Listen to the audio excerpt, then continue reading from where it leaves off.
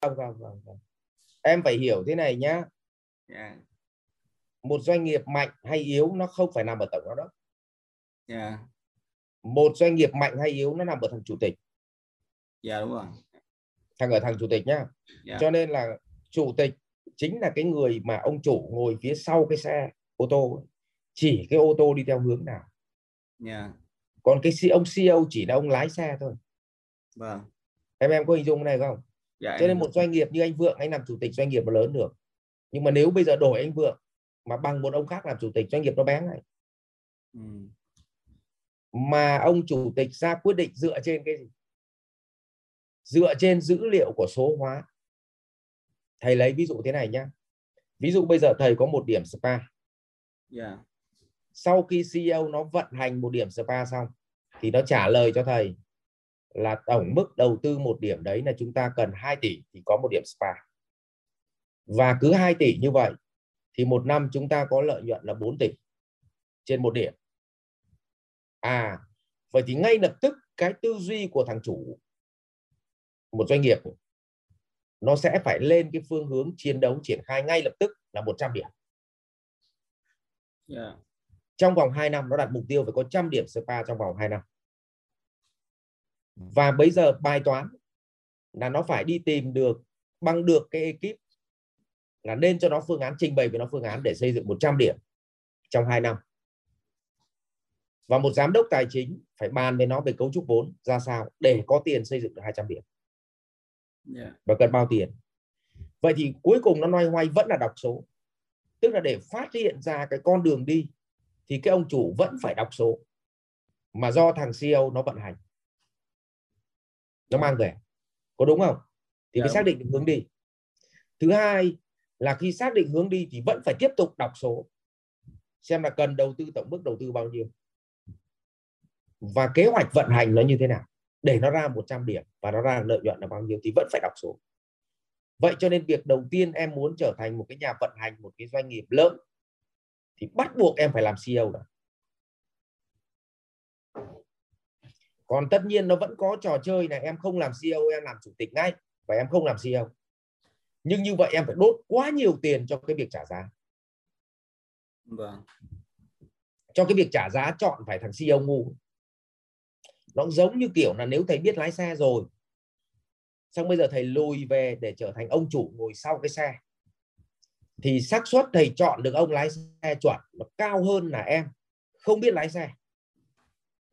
Và em phải lùi về sau ghế ông chủ em ngồi và em tuyển lái xe, thì xác suất trả giá cho cái việc tai nạn hoặc là nó lươn nẹo trong cái xe của em mà em không có biết. Có đúng không em? Dạ. Vấn đề nó không đúng không sai mà em lựa chọn đi theo hướng nào thôi. Em chấp nhận là lùi về vị trí chủ tịch và thuê thằng khác lái xe nhưng xác suất chọn nhầm cao hơn, thì em phải xem là nếu xác suất bên công ty em mà chọn nhầm thì chuyện gì nó xảy ra. Cái thứ hai, em chấp nhận đi chậm một tí nhưng em làm cho full cái não của em về mặt trí tuệ đó, rồi em mới ra đòn. Vâng.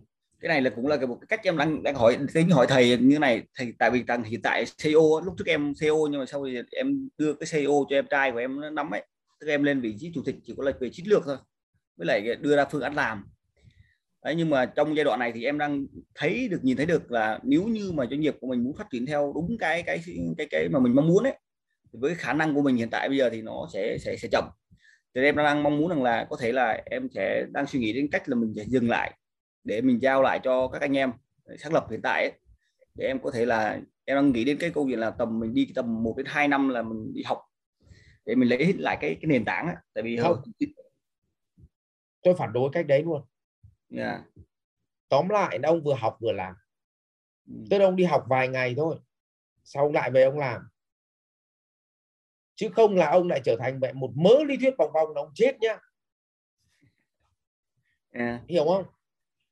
Tôi phản đối cái kiểu mà đi học một mạch nên tiến sĩ xong bắt đầu quay về mở doanh nghiệp, mẹ là chết. Bố có hình dung cái này không nhá? Cho nên là bố có doanh nghiệp rồi, tôi thì khuyên bố chậm một tí cũng được. Tất cả các cái công ty vĩ đại nhá, nó đều đi ngang thế này này. Yeah. Sau khi não của ông chủ nó full rồi thì doanh nghiệp nó đi chạy thẳng một phát lên thế này. Có hình dung không? Để tránh tình trạng là công ty của mình rất to mà đầu của ông chủ rất nhỏ, nó vỡ trận luôn. Đó, cái đó là cái em đang suy nghĩ. Vậy thì Phần theo thầy thì lớn bây giờ em nên tập trung vào học. bây Đấy. giờ thế này, ông tập trung vào học những khóa ngắn hạn 1, 2, 3 ngày. Yeah. Xong học xong thì ông gạch đầu dòng ra cái gì ứng dụng được thì ứng dụng, và ông quay trở lại làm doanh nghiệp của ông, và ông làm một CEO cho tôi thật chắc đã. Hoặc bài toán ông tuyển một thằng tổng giám đốc thật giỏi, xong ông đi học về, xong ông với nó cùng bàn những cái thứ mà ông học được, xong ông với nó cùng bàn. Và bản chất thằng tổng giám đốc thật giỏi nó cũng có khi là một người thầy của mình. Có khi nó về nó giỏi, nó về là người thầy của mình, nó cũng hỗ trợ mình. Thế thì bây giờ là cùng thảo luận với nhau để làm. Nhưng ông không được đứng trên cái góc độ là ông đứng là chủ tịch, xong ông chỉ tay 5 ngón, ông chỉ hướng vào mẹ mà chúng mày phải đi đi, mà không đi được mày chết với ông. Bởi vì ông chưa từng đi cho nên ông không hiểu được cảm giác của nhà điều hành. Bởi vì có những thứ mình muốn nhưng nhà điều hành nó không làm được nhé.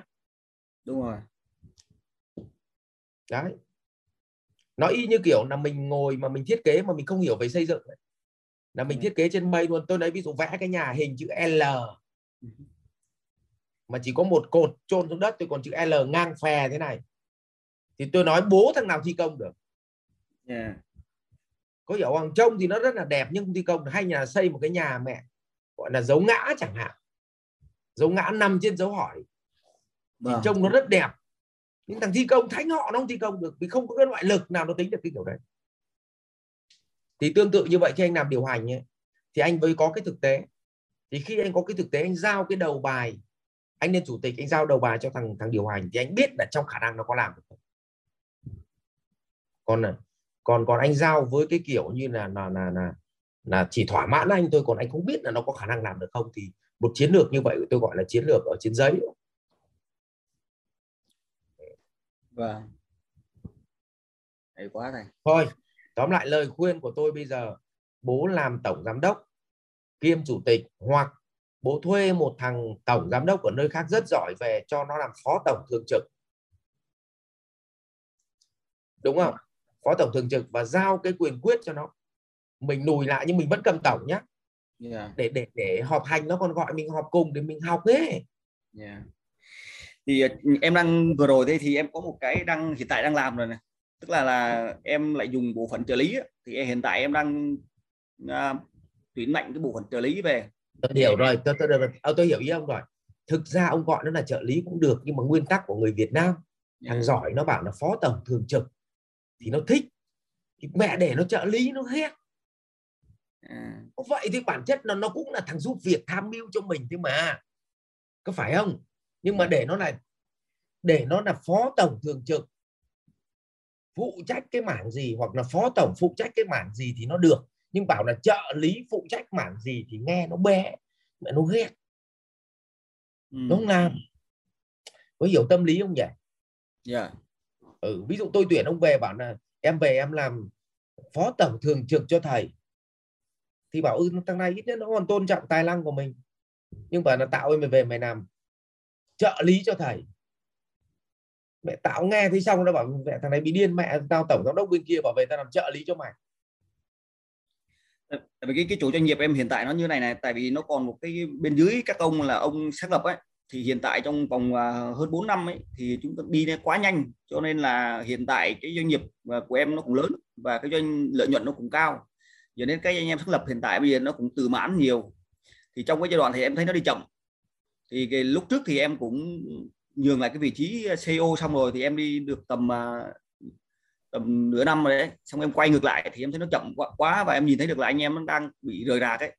Trong giai đoạn này thì em tuyển bộ phận trợ lý về luôn, từ bộ phận trợ lý về để nó hỗ trợ cái công việc, kiểm soát tất cả những công việc cho mình. Thầy không có phản đối cái chiến lược đấy của em, nhưng mà thầy chỉ khuyên em nên đặt tên thôi, chứ không phải là đặt cho nó cái tên gì ấy thì em mới tuyển được người giỏi. Vâng. Nhưng mà cái chức năng cái trợ lý thì em đang cho nó cái chức năng chỉ kiểm soát công việc thôi, cái tham mưu thôi chứ không cho xử lý. Tức là không cho điều hành xuống dưới đúng không? Vậy Không, như chỉ cho nó nắm bắt về mục tiêu thôi, cái mục tiêu mình giao xuống và nó đo đếm và nó đo đếm cảnh báo và đề xuất giải pháp giúp em thôi, chứ không được điều hành xuống quân cán của em ở dưới, có đúng không? Đúng rồi, không được xử lý. Thế thì như vậy là bên thầy phải đặt một cái tên ở đây, nó có anh Khải ở đây không những anh Khải anh tự ái. Thế này là dạy hết cả bài rồi đấy.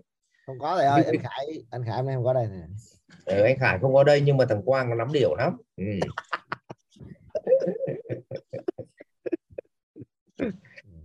Thôi được rồi, mai tôi nói xong rồi mai xin lỗi Khải sau vậy. 2 đồng hồ rồi thầy ơi. Thôi phải móc hết ra nhá.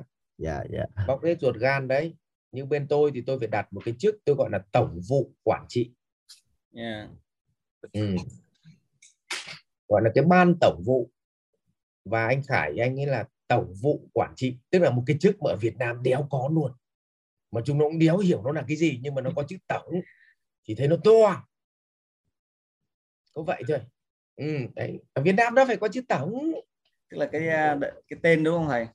Tên. Thì tổng vụ quản trị là anh cũng chỉ đo đếm các cái kiểm soát toàn bộ các cái thông số định mức hạn mức, xong anh đo đếm thực tế các cái thông số nó trên thực tế nó đang xử lý thế nào, rồi cuối cùng anh cảnh báo ra các cái thông số, rồi sau đó anh với đề xuất các cái giải pháp và anh tổ chức các cuộc họp để xử lý các cái thông số đó. Còn cái người duyệt cái giải pháp và ấn định giải pháp ấy có chạy hay không thì vẫn là chủ tịch, là tôi.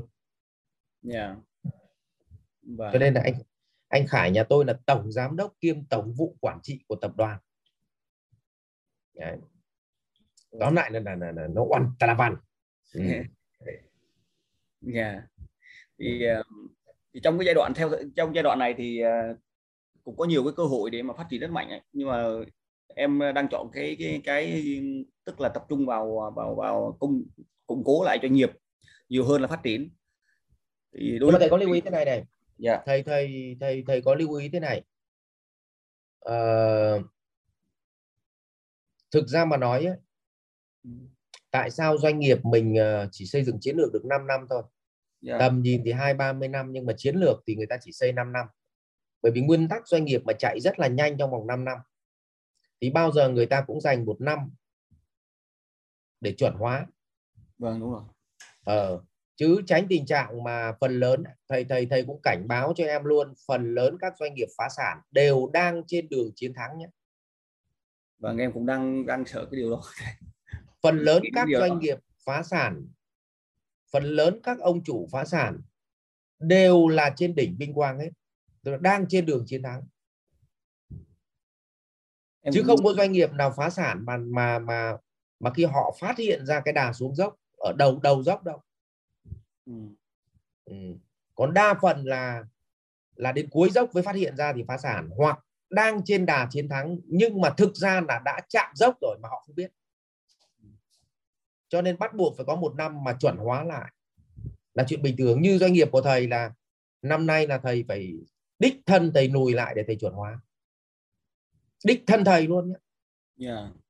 Chứ còn khát vọng thì lớn, nhưng mà đi một đoạn mà nói đơn giản, cái quần của mình đi một đoạn mà không dừng tay lại kéo mẹ quần lên thì có khả năng thì phải nuôi mà đi chứ. Có đúng không? Thỉnh thoảng phải xách cái quần lại cái. Hay quá. Em nghĩ rằng là cho đến giai đoạn này thì cũng phải dùng đến 1 năm để mà và muốn vậy phải tĩnh, chứ đừng so sánh là kỳ trước đang hốc bằng này, kỳ này hốc ít đi, bắt đầu người thấy người nó nôn nao, nó khó chịu. Tĩnh một tí. Trong giai đoạn này kinh tế cũng đang khó khăn, cho nên là em cũng có suy nghĩ đến cái điều là nên củng cố là trong năm 2023. Sao mà đang hốc được, giờ này kêu khó khăn. Đấy khổ lắm, cái ông thông tin nó méo vào mẹ được.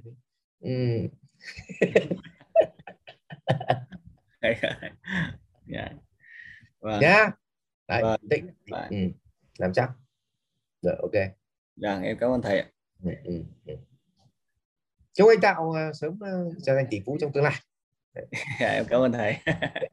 Học viện Doanh nhân CEO Việt Nam cảm ơn bạn đã quan tâm theo dõi. Để biết thêm chi tiết về các chương trình huấn luyện của thầy Ngô Minh Tuấn và Học viện Doanh nhân CEO Việt Nam, xin vui lòng truy cập website ceovietnam.edu.vn, hotline 1800 577722 nhánh số 5.